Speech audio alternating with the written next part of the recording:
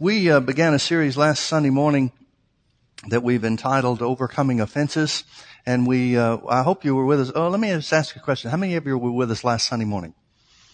Okay, about half the crowd, it looks like. Okay, for those of you that were not, we talked about forgiveness, and we talked about what real forgiveness is. We looked at the story of Joseph in the Old Testament and the New Testament parallels that it gives us. I would very much encourage you to get a hold of the teaching. Go to the website, download it on your podcast, or there's any number of ways for you to get it, and you can get it without charge. But I really would encourage you to get a hold of it. It's kind of the foundation for some things that we want to say this morning, and we don't have the time to go back and relay the same groundwork that we did last week.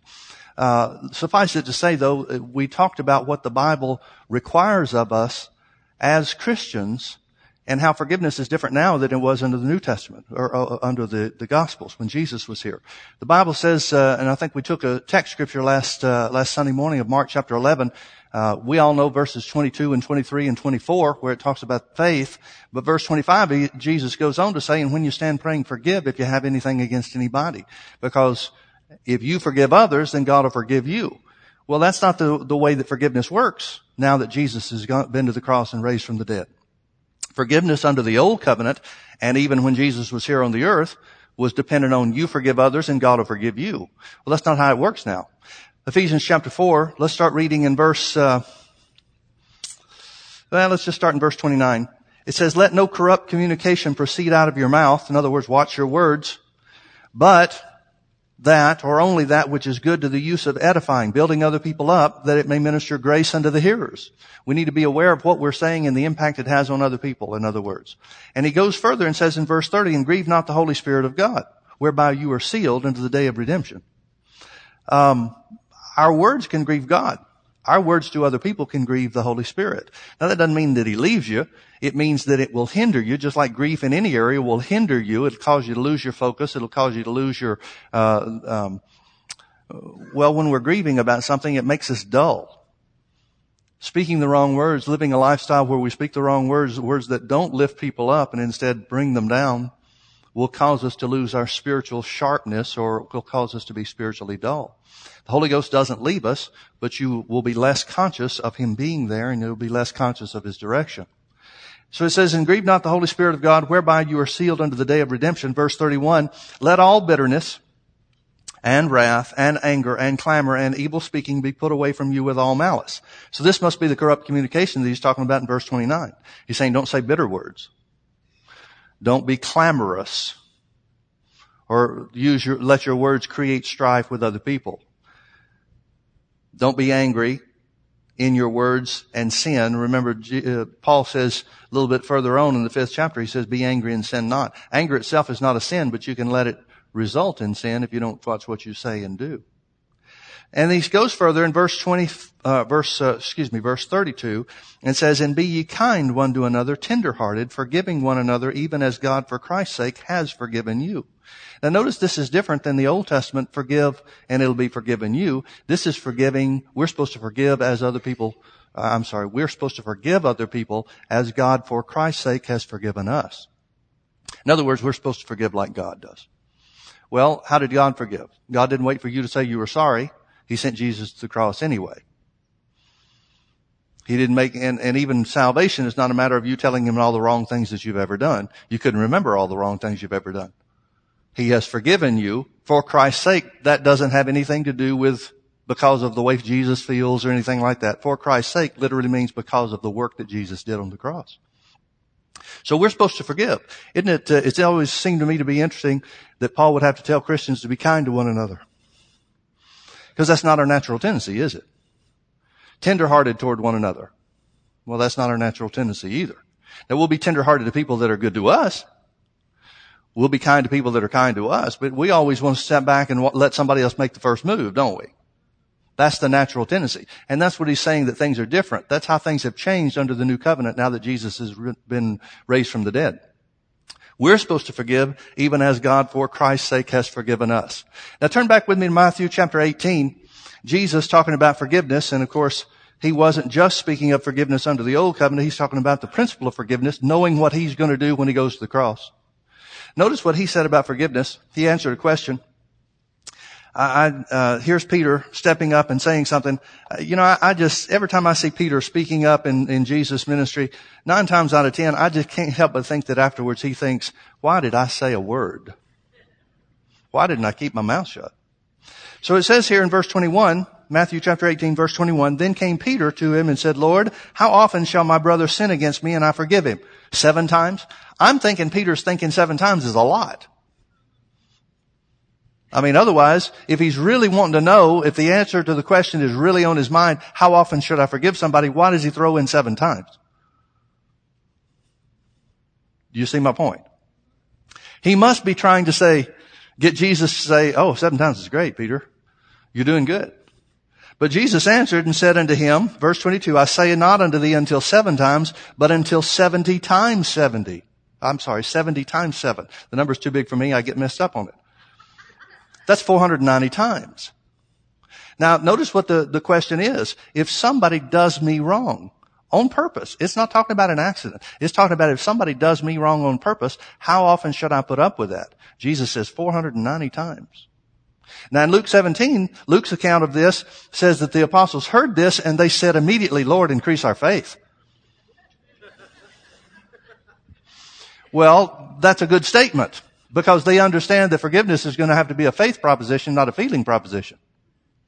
If you're going to be held responsible to forgive like that, and folks, this is a good example. I don't really think it's possible for somebody to do you wrong 490 times a day.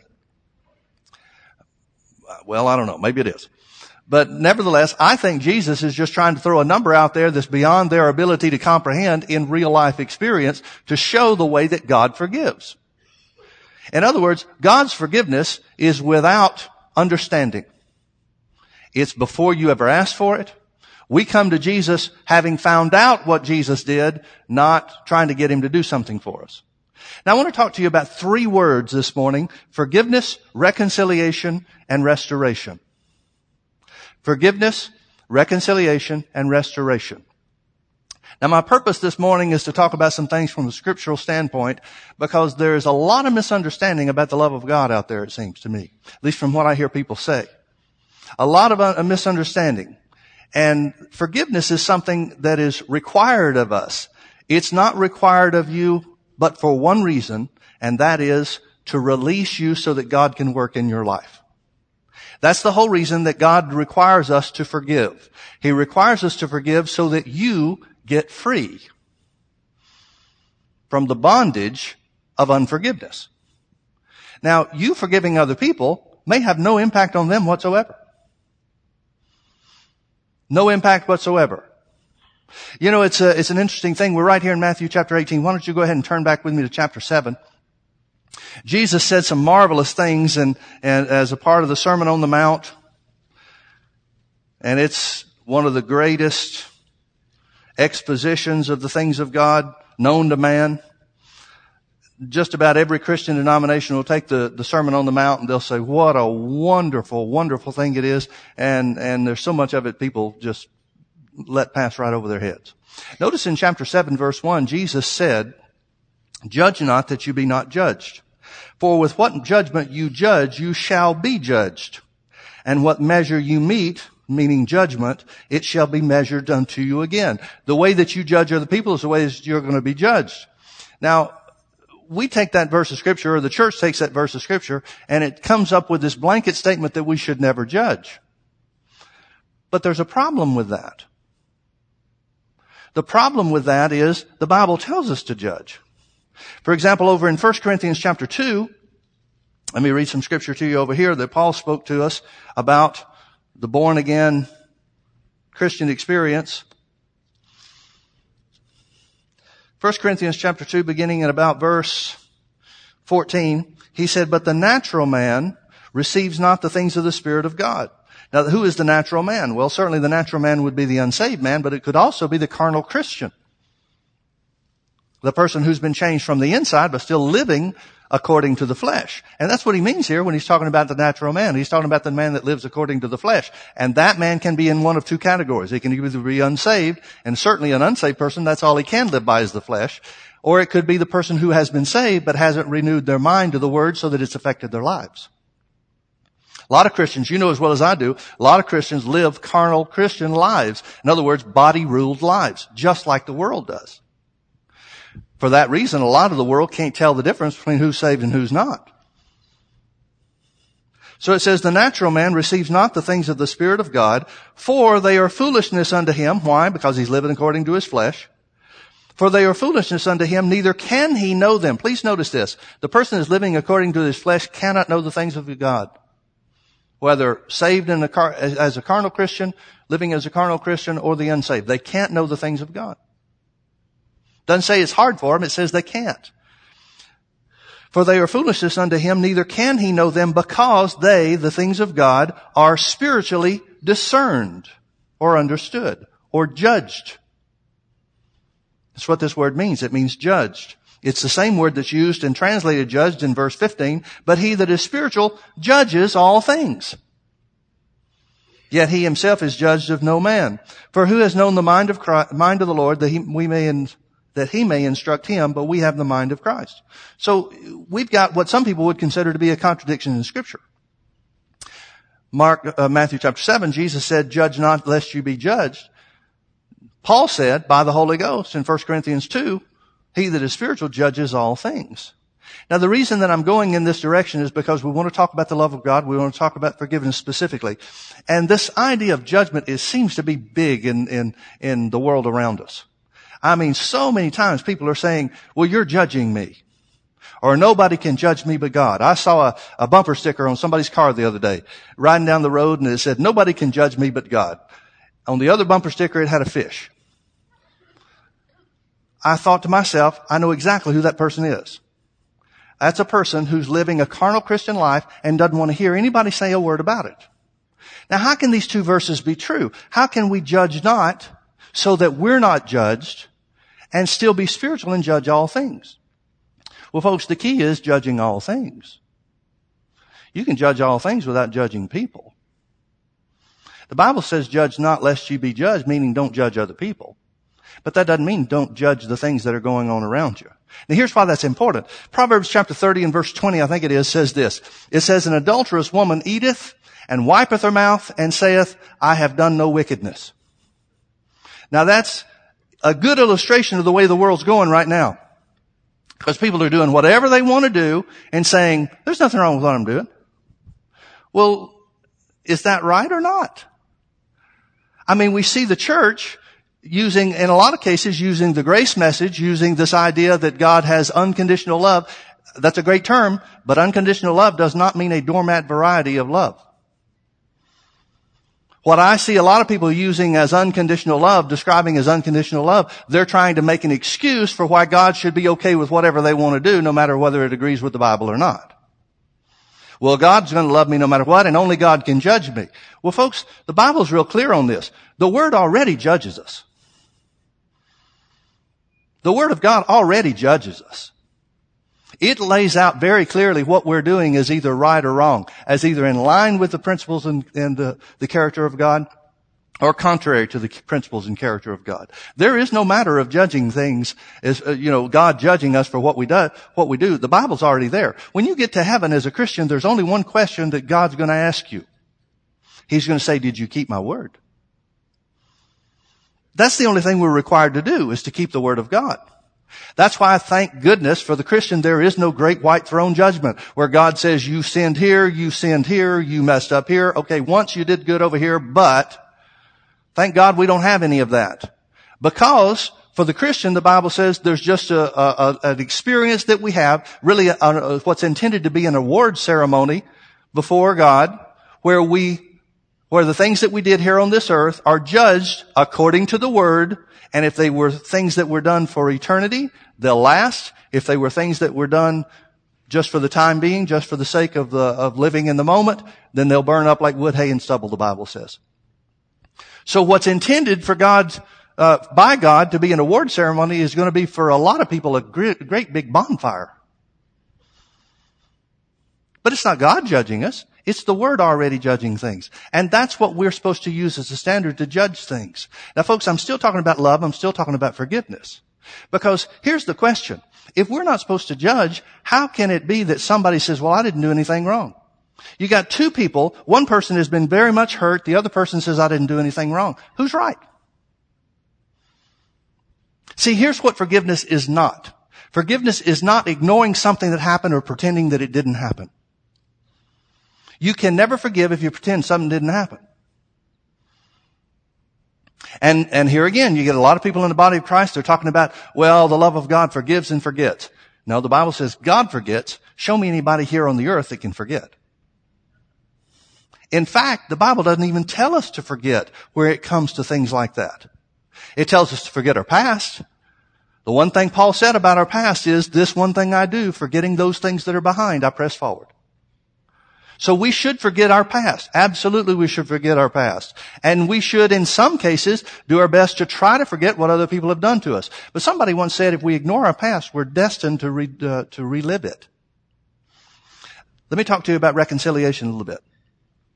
Reconciliation and forgiveness do not always go hand in hand.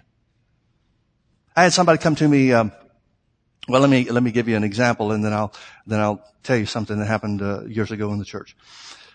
If, for example, you've got two couples that are best friends, if the husband of one couple and the wife of the other couple have an affair, then the husband whose wife had the affair might forgive his wife and may even be able to reconcile the marriage. But the chances are pretty good he's lost his best friend. Chances are pretty good that husband is never going to be best friends in the same way. That friendship is not going to survive or be reconciled in the same way that it was before. Would anybody argue that? I mean, unless it's just a wife swap thing, for goodness sakes, how could anybody, go back to the way things were before? Well, should they be reconciled? And here again, you get this sloppy love of God attitude that some people have. Well, the love of God forgives and forgets. Folks, there's some things that would be ridiculous to try to forget. Now, let me tell you the story of something that happened in the church years ago. So a family used to come to the church, and the lady confided in me. She's since come out and gone public with the situation, and you don't know who I'm talking about anyway, so this wouldn't betray any confidence. But she confided in me at the time that her father had molested her when she was a girl growing up, and the mother hit her head in the sand about it and just denied everything and anything and didn't happen and so forth. And so the mom was really pushing for everybody getting together on Thanksgiving and having these family dinners and everybody just getting along and so forth. And the whole family was putting pressure on the lady that was in our church. Here's what you ought to do. I mean, this is wrong. Some of them thought that she was falsely accusing the father, and others thought, well, okay, dad's changed, and she was just getting it from every angle. And so she came to me one day and she said, Pastor Mike, here's what's going on. What should I do? And I said, well, what do you want to do? She said, well, I don't really know. I'm so confused. I really don't know what I want to do. I can't imagine, being able to sit across the table at these family dinners and stuff like that and everything be okay. And I said, well, why would you want to? I don't understand. I mean, if you told me that's what you wanted to do, I'd say, okay, suit yourself. But why in the world would you want to? And she got this shocked look on her face. And I mean, here I'm supposed to be speaking for God. And she said, you mean God doesn't expect me to do that? And I said, are you out of your mind? Of course he doesn't expect you to do that. Why would he expect you to do that? Well, because I'm supposed to forgive. And I said, look, we're talking about two different things. I said, what does forgive mean? We went through the whole thing. I said, have you forgiven your father for what he did? She said, yeah. I still have feelings about it, but yeah, I have forgiven it. I said, what do you do when you think about your father? She said, well, I've learned from you that I'm supposed to pray for him. So every time I think about my father or the things from the past, I pray for him, Lord help him. Certainly he wasn't thinking right. I mean, who would do those things to his children with any kind of right thinking? And so she said, I pray for him. I pray for God to bless him. I pray for God to help him. I said, well, then that's forgiveness. I said, you have forgiven him. I said, what your family is trying to push you to do is reconcile with him. I said, has your father admitted what he did? She said, oh no, he's acted like it never happened. I said, well then your father hasn't asked you, has you forgive him? He hasn't acknowledged anything. There's been no effort on his part to try to make things right then, right? She said, oh no, none whatsoever. I said, well, reconciliation takes two people. Turn with me over to 1 Corinthians chapter 5. Let me show you something. 1 Corinthians chapter 5. Paul, writing by the Holy Ghost, made a very important statement. I'm sorry, it's 2 Corinthians chapter 5.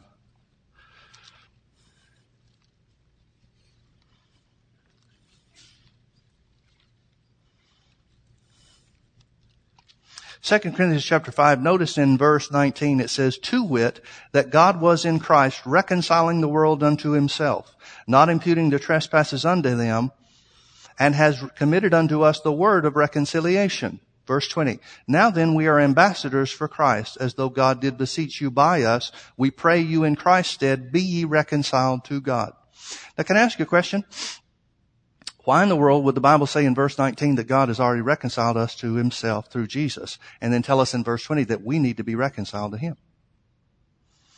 The answer is very simple, and that is because reconciliation takes two parties. God can't reconcile us to himself and it be a one-sided thing. He's done everything for reconciliation to be made by the work of Jesus. But when you come to Jesus accepting what he has done. And if you don't accept what he's done, even though Jesus paid the price for every sin that you ever will commit, ever have committed, or ever will commit, even though that price has been paid, it doesn't benefit you because you haven't made the move toward God. That's why salvation is your decision to make Jesus the Lord of your life. It's your decision to accept the forgiveness that Jesus has made available to you. Well, that's the way reconciliation works in every area, folks. A relationship can't be reconciled unless both parties want to. So the idea that this forgiveness is just this blanket thing that covers everything and no matter what, that's just ridiculous. It's foolish. And as a result, a lot of Christians, because they've got this doormat mentality of what the love of God's supposed to be, they put themselves back into the same situations they had before, and they get taken advantage of once again. Can you see that? Turn with me back to Matthew chapter 7. Let me show you a little bit further what the Bible says about this.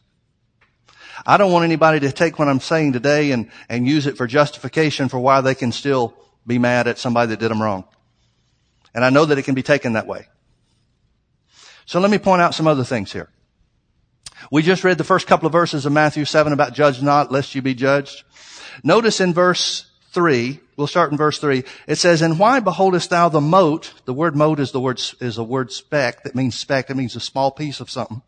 It said, and why beholdest thou the speck that is in thy brother's eye, but consider not the beam, big stick, that is in your own eye? Or how wilt thou say to thy brother, let me pull out the mote, speck out of thine eye, and behold, a beam or a stick is in your own eye? You hypocrite. First cast out the beam or the big stick out of your own eye, and then thou shalt see clearly to cast out the mote or the speck out of thy brother's eye. Now, let me tell you how most people read this. Most people read these verses of Scripture to say, you have no business trying to correct somebody else because you've got your own problems. And that's as far as they go. And so we look at these verses of Scripture and we think, well, okay, then I guess I'm supposed to just keep my mouth shut and realize that I've got my own issues and God has forgiven me of my own things, and so I need to leave things alone. That's not what he's saying. Notice he says that the way for you to be qualified to help somebody else with their problems is to be observant of your own first. The whole point is, be objective about your own issues, about your own life, about your own behavior. And this is the very reason why most family situations aren't put back together without some outside help. Because the family people, the individuals, whatever comes up in the family situation, whatever crisis, whatever circumstance occurs, the two people in the family know each other so well, one starts saying, you need to do this, and the other says, who are you to tell me you need to do this? And so it becomes this loggerhead conflict where nobody is willing to give because nobody is willing to step back and look at themselves objectively and say, you're right, I need to take care of these things myself. Jesus is very simply saying it takes a special qualification to be able to help somebody with the sin in their own life. Now let me compare this to another scripture. We just see where he says, how can you get the speck out of somebody else's eye if you've got something in your own eye? By the way, the point here is not that the first person has a bigger problem than the second person. The same speck looks different depending on how close you get to it. See, what's a speck in your eye, if I put right here in my own eye, it looks like a big stick. He's saying you both got your own things to deal with. But now, if you want to, hold your finger here. We may come back and look at it a little bit further. Go back with me to Matthew chapter 18.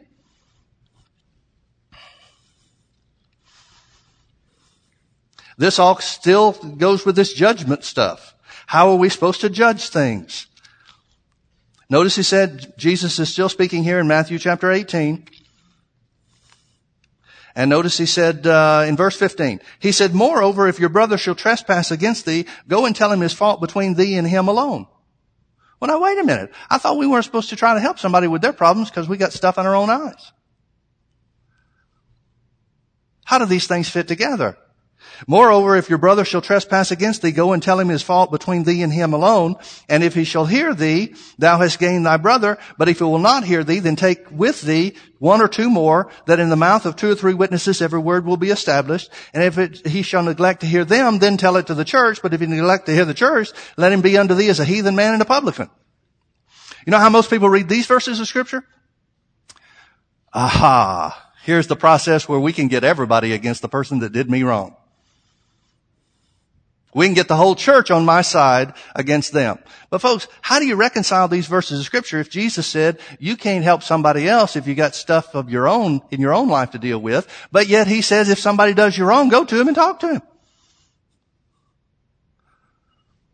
How can they fit together? Well, folks, it's real simple. And that is, he's saying the only way you're going to be able to help somebody is if you're not in a position where you're trying to lord it over them or show them that they did wrong or get one up on them. You're going to have to be objective about your own life and your own situation so that this is not a gotcha situation. And most people aren't willing to do that. Most people are not willing to look at themselves objectively and see, wait a minute, what are my issues? He's not talking about my issues versus your issues. He's talking about live in a way that you examine yourself. Paul said it this way. Paul said in writing to the Corinthians about the way that they were taking communion. He said, let a man examine himself so that he doesn't fall into condemnation of the world. We should live our lives in such a way that we're examining ourselves. So that if we do something that causes somebody else a problem, we ought to be the first one to know it, not them. And if we will live that way, then we are qualified to help somebody with their own problems. That's why family situations are so tough. Because it's hard to be emotionally uninvolved or take a neutral position, where we just care about the other person rather than, you remember I told you. I told you so won't work when you're trying to help somebody else in their situations. And why do we want to help them? Do we want to point out the situations? Here's where you did me wrong. I'm right. You're wrong. If so, you're not qualified. It'll never work. That's what Jesus says, you hypocrite. Take care of your own stuff first. But the love of God should cause us to live in such a way that we take care of our own stuff continuously. Shouldn't it? That's why in many cases it takes outside interference or outside help. Because you get two people. I've had situations where most situations, honestly, most marriage counseling situations, if they've already progressed to where it's a real crisis situation, you get two people sitting there trying to convince me that they're both the Antichrist. She'll swear up and down, I didn't know who he was. I married the Antichrist. And he'll turn around and say, well, she's Jezebel and, all this kind of stuff. They may not use the words, but boy, that's what they're trying to communicate. And you hear the stories, and one says, here's what she did, and the other says, here's what he did, and I'm sitting there in the middle thinking, well, you were certainly wrong when you did this, and as soon as I say you were wrong when you did this, she jumps in and says, yeah, see, I've been telling you that all along. Well, I just lost him. You can't do anything for him when somebody's trying to do that. And then I'll turn and I'll say to her, well, you were wrong when you did this, that, and the other, and he'll take this smug look and say, told you. Well, how do you break that impasse? The only way you can break that impasse is to get them to stop looking at each other and start looking at themselves. And that's what Jesus is saying in Matthew chapter 7. He's saying you got to take care of your own stuff before you can ever help somebody else. But we're supposed to be in a situation where we can help other people. So we should live our lives in such a way that we look at ourselves objectively so that we can be in a position to help. And then and only then can reconciliation be made.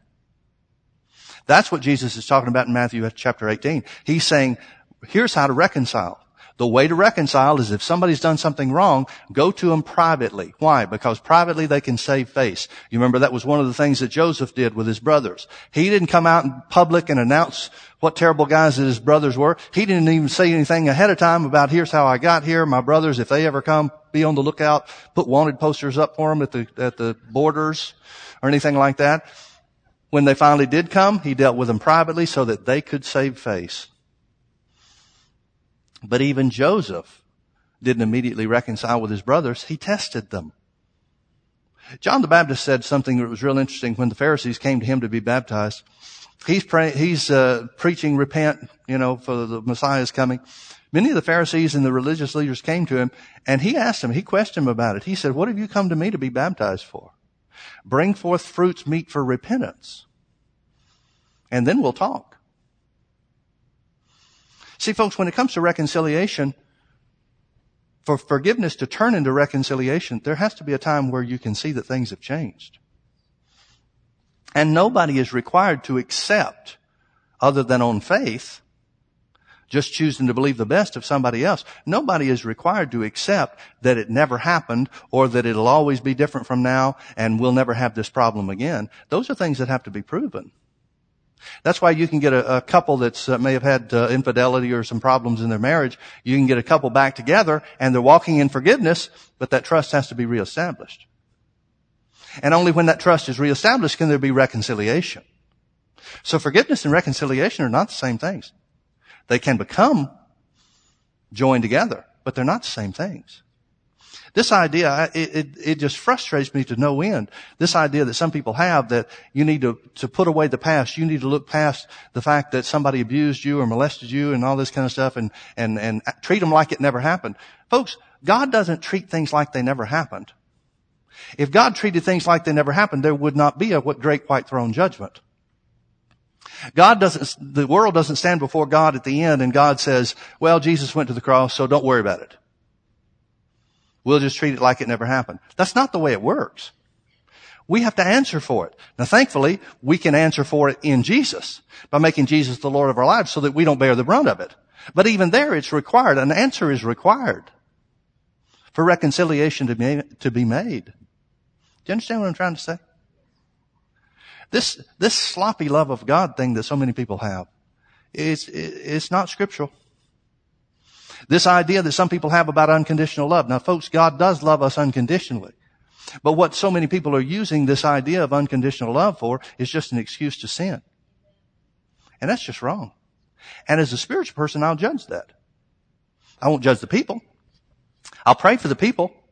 But you judge that as an individual who knows the Bible. Do you understand that? This idea that people have in the world that's so common among the young people now, well, nobody should be able to judge me. Folks, judge me all you want to. I'm going to live right, so I don't care if you judge me or not. The people that are afraid of being judged are the people that are wanting to sin and don't want to hear about it. I don't care if you judge me. And by the way, we all judge each other anyway. Everybody does. I mean, it's a joke to think that nobody's doing it already. In fact, the people that are saying nobody should be judging them are judging the other people that are trying to live right. Thank you for your enthusiastic response. It's absolutely the truth. They're judging people for holding a higher standard. They're judging people that are saying there should be family values, there should be moral standards. I know you agree with this.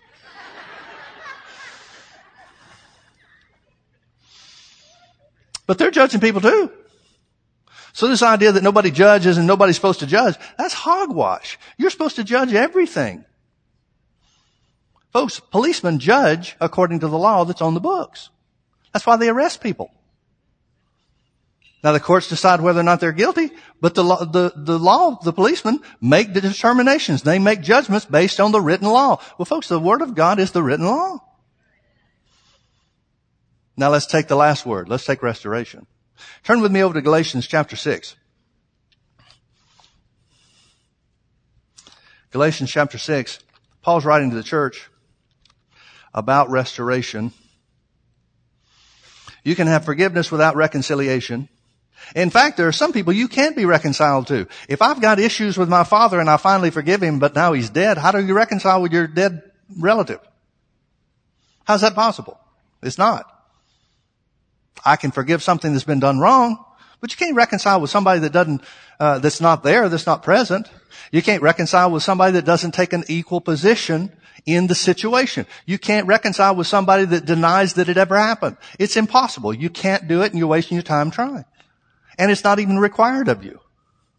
Galatians chapter 6. Notice verse 1. It says, Paul's writing by the Holy Ghost. He says, brethren, if a man be overtaken in a fault means sin, you which are spiritual, restore such a one in the spirit of meekness, considering thyself, lest thou also be tempted.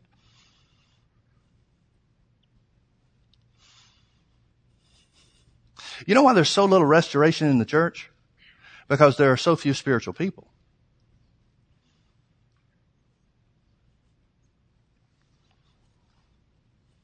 Now, this is not just talking about restoration of leaders. There's a place for restoration of leadership. But it's talking about people being restored in the body of Christ, too. Paul's not writing this just to preachers. He's writing this to the church. For example, if there's a scandal in the church and somebody has done something wrong, how do they ever get back in with people? You've got some people in the church, they're going to look at them and they're going to throw them away as far as their attitudes and their concerns are involved. They're going to say, I'm never going to have anything else to do with them. But what if that person's truly repentant? What's the issue then? Do they have to move away? Do they have to find somebody that doesn't know them? Do they have to find some place to start over from scratch? What about these things? Paul is writing to the church saying there's a place for restoration. But notice the first thing that he says the number one thing is you're not going to have restoration unless you have somebody spiritual involved. You which are spiritual, restore such a one. That's why there is so little restoration in the church, is because the church is filled with so many unspiritual people. Now, what is a spiritual person? Well, a spiritual person is one that judges all things. He judges all things according to the Word. A spiritual person is going to be somebody that looks at their own life objectively, so they're not walking around with a stick in their own eye trying to tell somebody else what their problems are.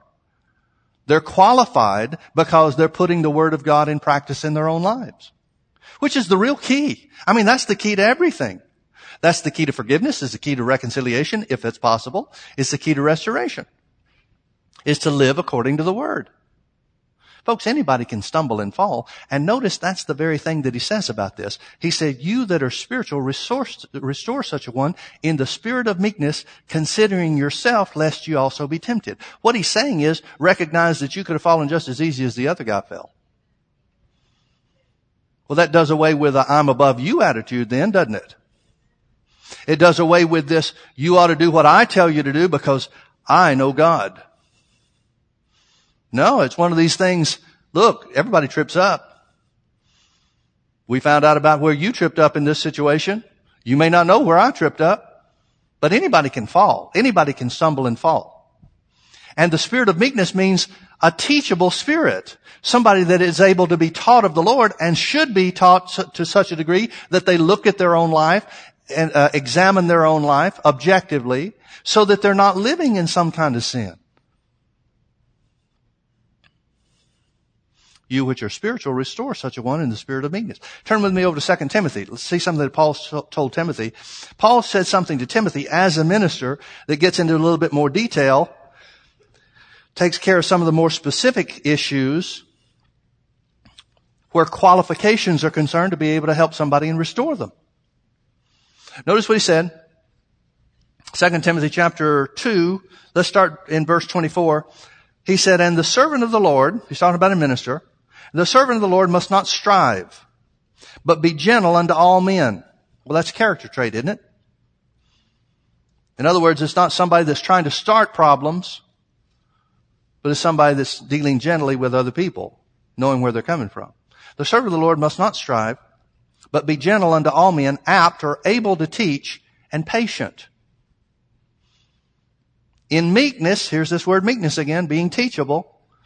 instructing those that oppose themselves, if God peradventure will give them repentance to the acknowledging of the truth, and that they may recover themselves out of the snare of the devil, who are taken captive by him at his will. What does it tell us? It tells us a couple of things right off the bat. Notice it says that the only way that somebody can be restored is if they want it to be. To recover themselves. Nobody can recover you. You have to be willing to recover yourself. Now notice what it says about people that get tripped up into sin. It says that they've fallen into the snare of the devil. The devil has tripped them up. It says that they are doing things that oppose themselves. Paul is trying to make the point that the way to get across to people is try to convince them, try to show them, try to reveal to them, what you're doing is not hurting me, what you're doing is hurting you. You ever been guilted by your family into doing something? My family has never done this to me. At least my mom's never done this to me. But so many times I hear of people that mothers and fathers are saying, well, are you coming home for Christmas this year? Well, we just haven't seen you in forever. And I was just thinking the other day about those 18 hours of labor that I had with bringing you into the world. You know, there's all kinds of stuff that families try to guilt their kids or whoever into doing what they want them to do.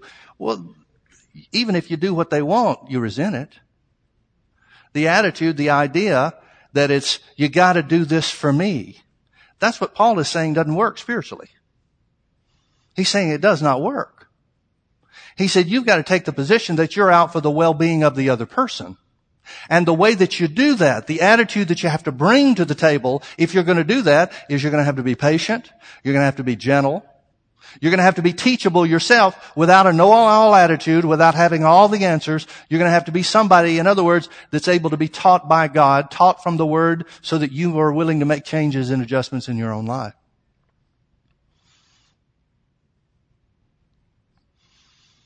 He said if you do that, there's a good chance that you can get someone, you can convince someone, you can influence someone to recover themselves. You can't do it for them. And if they won't do it, you can't do it without them.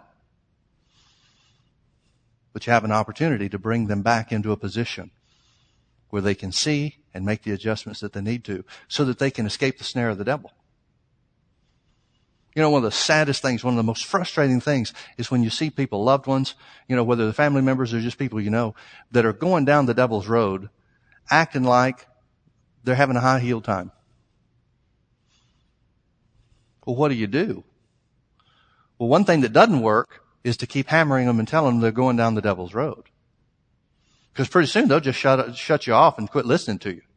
So what do? Well, I found one of the better things to do, in some cases the only thing that I know to do, is to pray, Lord, show them the road they're on. Because unless they're willing to recover themselves off the wrong road, you're wasting your time. And you may be alienating yourself from them. You may be doing more harm by trying to tell them what's right, tell them what's true, tell them what they ought to do. That's why family members have such a hard time reaching other family members for the Lord. Brother Hagin used to say this. He said family members seldom are able to reach one another for the Lord because that means one family member has to admit to the other family member that they were right and the other was wrong.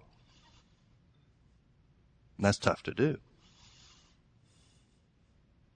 But folks, there's a place for us to help each other. There's a place for us to restore one another. Now that restoration should come with evidence. Look over in, we're right here in 2 Timothy. Look at 1 Timothy chapter 3. Let me show you something that Paul said. Notice in verse 8, it says, likewise must the deacons be grave. Doesn't say they must be in a grave. It says they must be grave, serious in other words, not double-tongued, not given to much wine, not greedy of filthy lucre, holding the mystery of the faith in a pure conscience, and let these also first be proved. Then let them use the office of a deacon being found blameless. Now folks, this is what we know of as the equivalent of ushers, the ministry of helps, children's ministry workers, and so forth. That's what deacons really mean, the way deacons were used in the early days of the church. We've changed titles, we've changed, the names of the positions, but that's really what the deacons are. Deacons are helpers in the church. And he's saying these are the requirements for helpers in the church. But even so, these helpers should be proved before they put them in a position to where they can do some damage, where they can misrepresent the church or represent the church in the wrong way. Look at all the stuff that's happening on the national scene. What are these people thinking, sending pictures of their private parts all over the internet and then trying to run for mayors of some of the largest cities in the country? And then you've got these poor, silly people, mostly Christians. You got these poor, silly people saying, well, we should forgive. You know, forgiveness just says, forgiveness always gives people a second chance. No, it doesn't. Forgiveness says, I'm willing to forgive you so that I'm free from it, but now prove yourself. This idea that nothing matters. Are you kidding me? The fact that people are even considering this, and bless these poor wives' hearts, standing up here in these press conferences, standing next to these idiots, saying, well, I love him.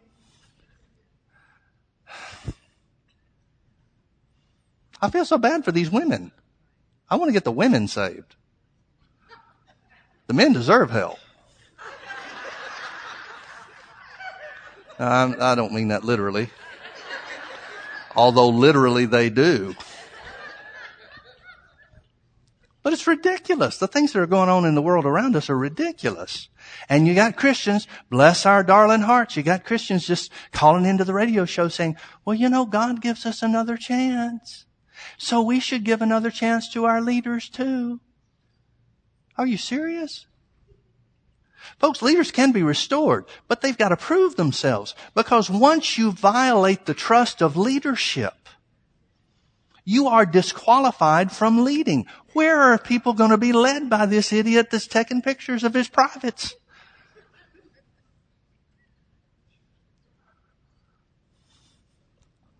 Now, how do you restore somebody like that? How do you restore somebody in a position of leadership? Well, folks, it depends on the circumstance. There is no blanket answer to that. For example, if there's a situation, and I've known of a situation like this, where a pastor got caught up in adultery. It was quiet. It wasn't anything that anybody knew about. It wasn't anything that the church was aware of.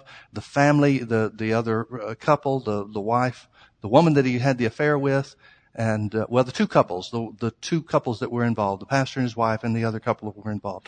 They sat down, they talked about this, they said, what's the best way to handle this? They decided that the other couple would just move away. They were wanted to anyway. They just moved away. They kept it quiet. They didn't do anything about it. The pastor had called before it was ever discovered. He called another minister friend of his and said, look, I'm in trouble. I've fallen into sin. What do I do? And so before this thing was came to light, before the other people involved or the other spouses ever found out, there was a group of ministers that went in and sat down with everybody and talked this thing out and looked at it from every angle. They told the other husband, they said, look, you've got every right to expose this guy if that's what you want to do. If that's what you feel like is the right thing to do, you have a right to do it. What do you want to do? And he said, well, there's so many people here in the church that we love and that we've cared about and have known for many years. It wouldn't do anything but hurt them. It wouldn't help anything. It would just hurt them. So he took a magnanimous position to move his family to another city, place where they wanted to go anyway. They had already been talking about it before these things happened.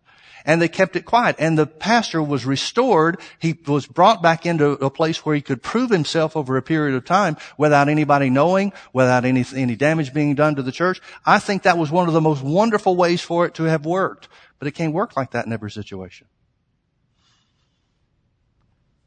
What good would it have done? I mean, the pastor, he just fell. He slipped up and he fell. Had it become public, he would have been disqualified from pastoring. But the fact that he was taking care of it, the fact that he was the one that brought it out to his friends, his other ministry associates and so forth, the fact that they let certain people in the staff know that it was necessary, the board they let know, but everybody kept this quiet. And folks, it was an evidence to me that it was one of the most supernatural things possible, because there were about 10 or 15 people that had to have been notified, and everybody kept the thing quiet. 20 years later, it came out that something happened. And everybody involved was able to step up and say, yep, we were aware of this. We handled it like this. The pastor stepped down from some of his administrative duties and some of the things, legal responsibilities where the church was concerned. The board took that over. And here's how we have provided for things. And look at how God spared the church. And 20 years later, the church just had this hug everybody's neck type thing. But boy, that's an unusual situation. Wouldn't you agree? Most of these things blow up in everybody's faces. But this church, this one situation I know about, it was able to survive. The church was able to thrive. The pastor and his family were able to be spared. The other family reconciled. They were able to go on with their lives without any adverse circumstances involved because everybody approached it in a spiritual manner.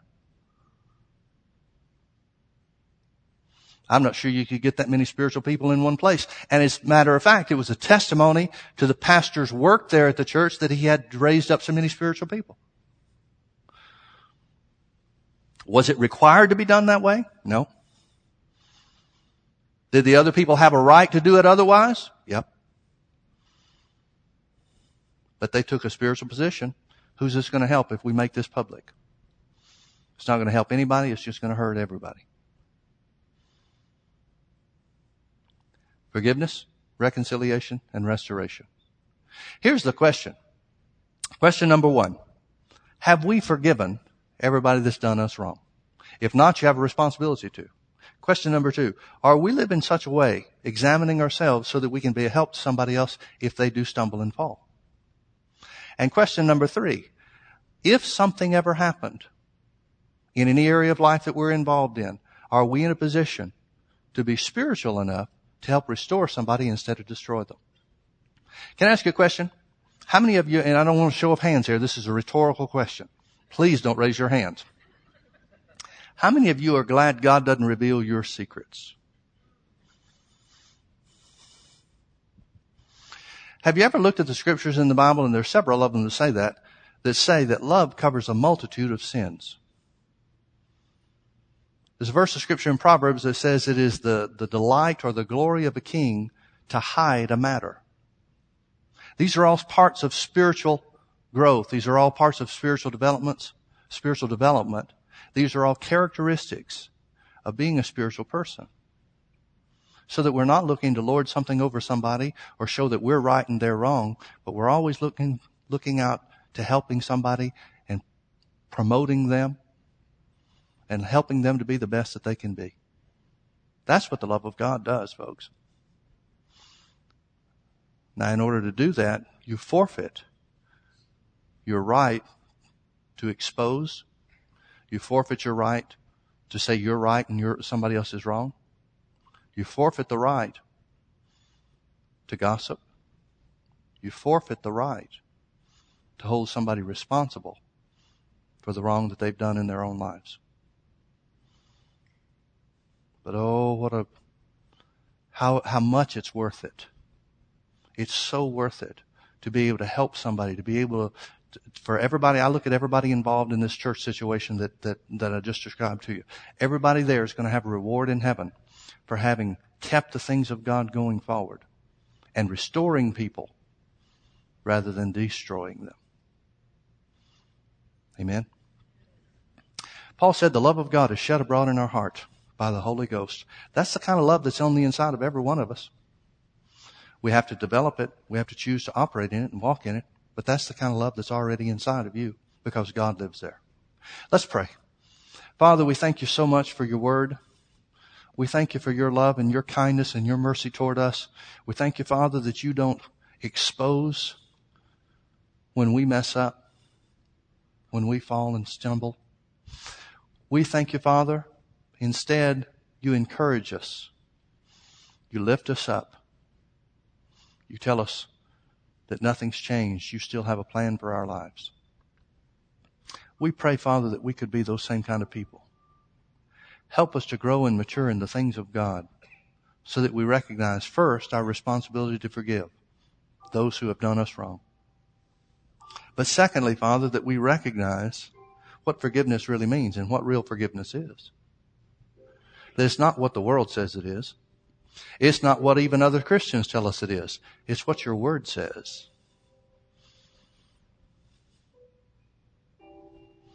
Father, thank you that because we do walk in the love of God, we are free. We're free from condemnation, but also, Lord, we're free to help others.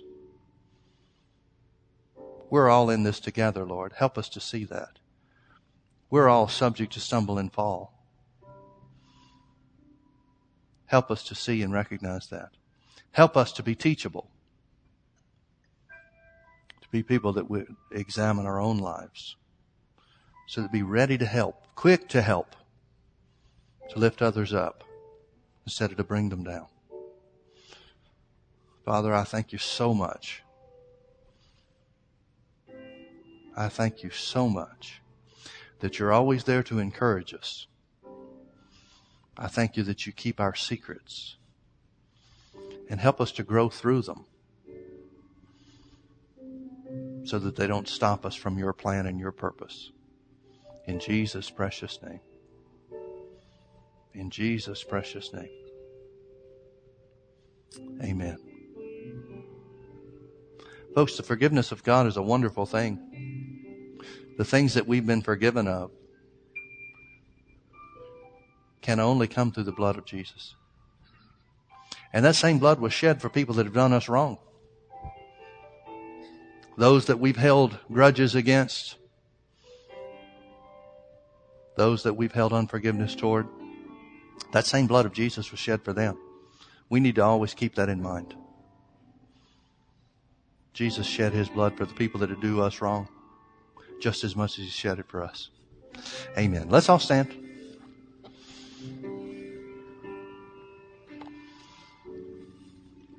Say this with me. The love of God is shed abroad in my heart.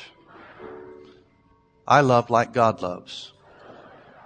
Therefore, I forgive like God forgives. I have the ability to overlook everything that's done wrong toward me. I have the ability to pay no attention to wrongs I have suffered. Because the love of God lives big in me, I always help others instead of bringing them down. In Jesus' name. Amen. Can we live up to that?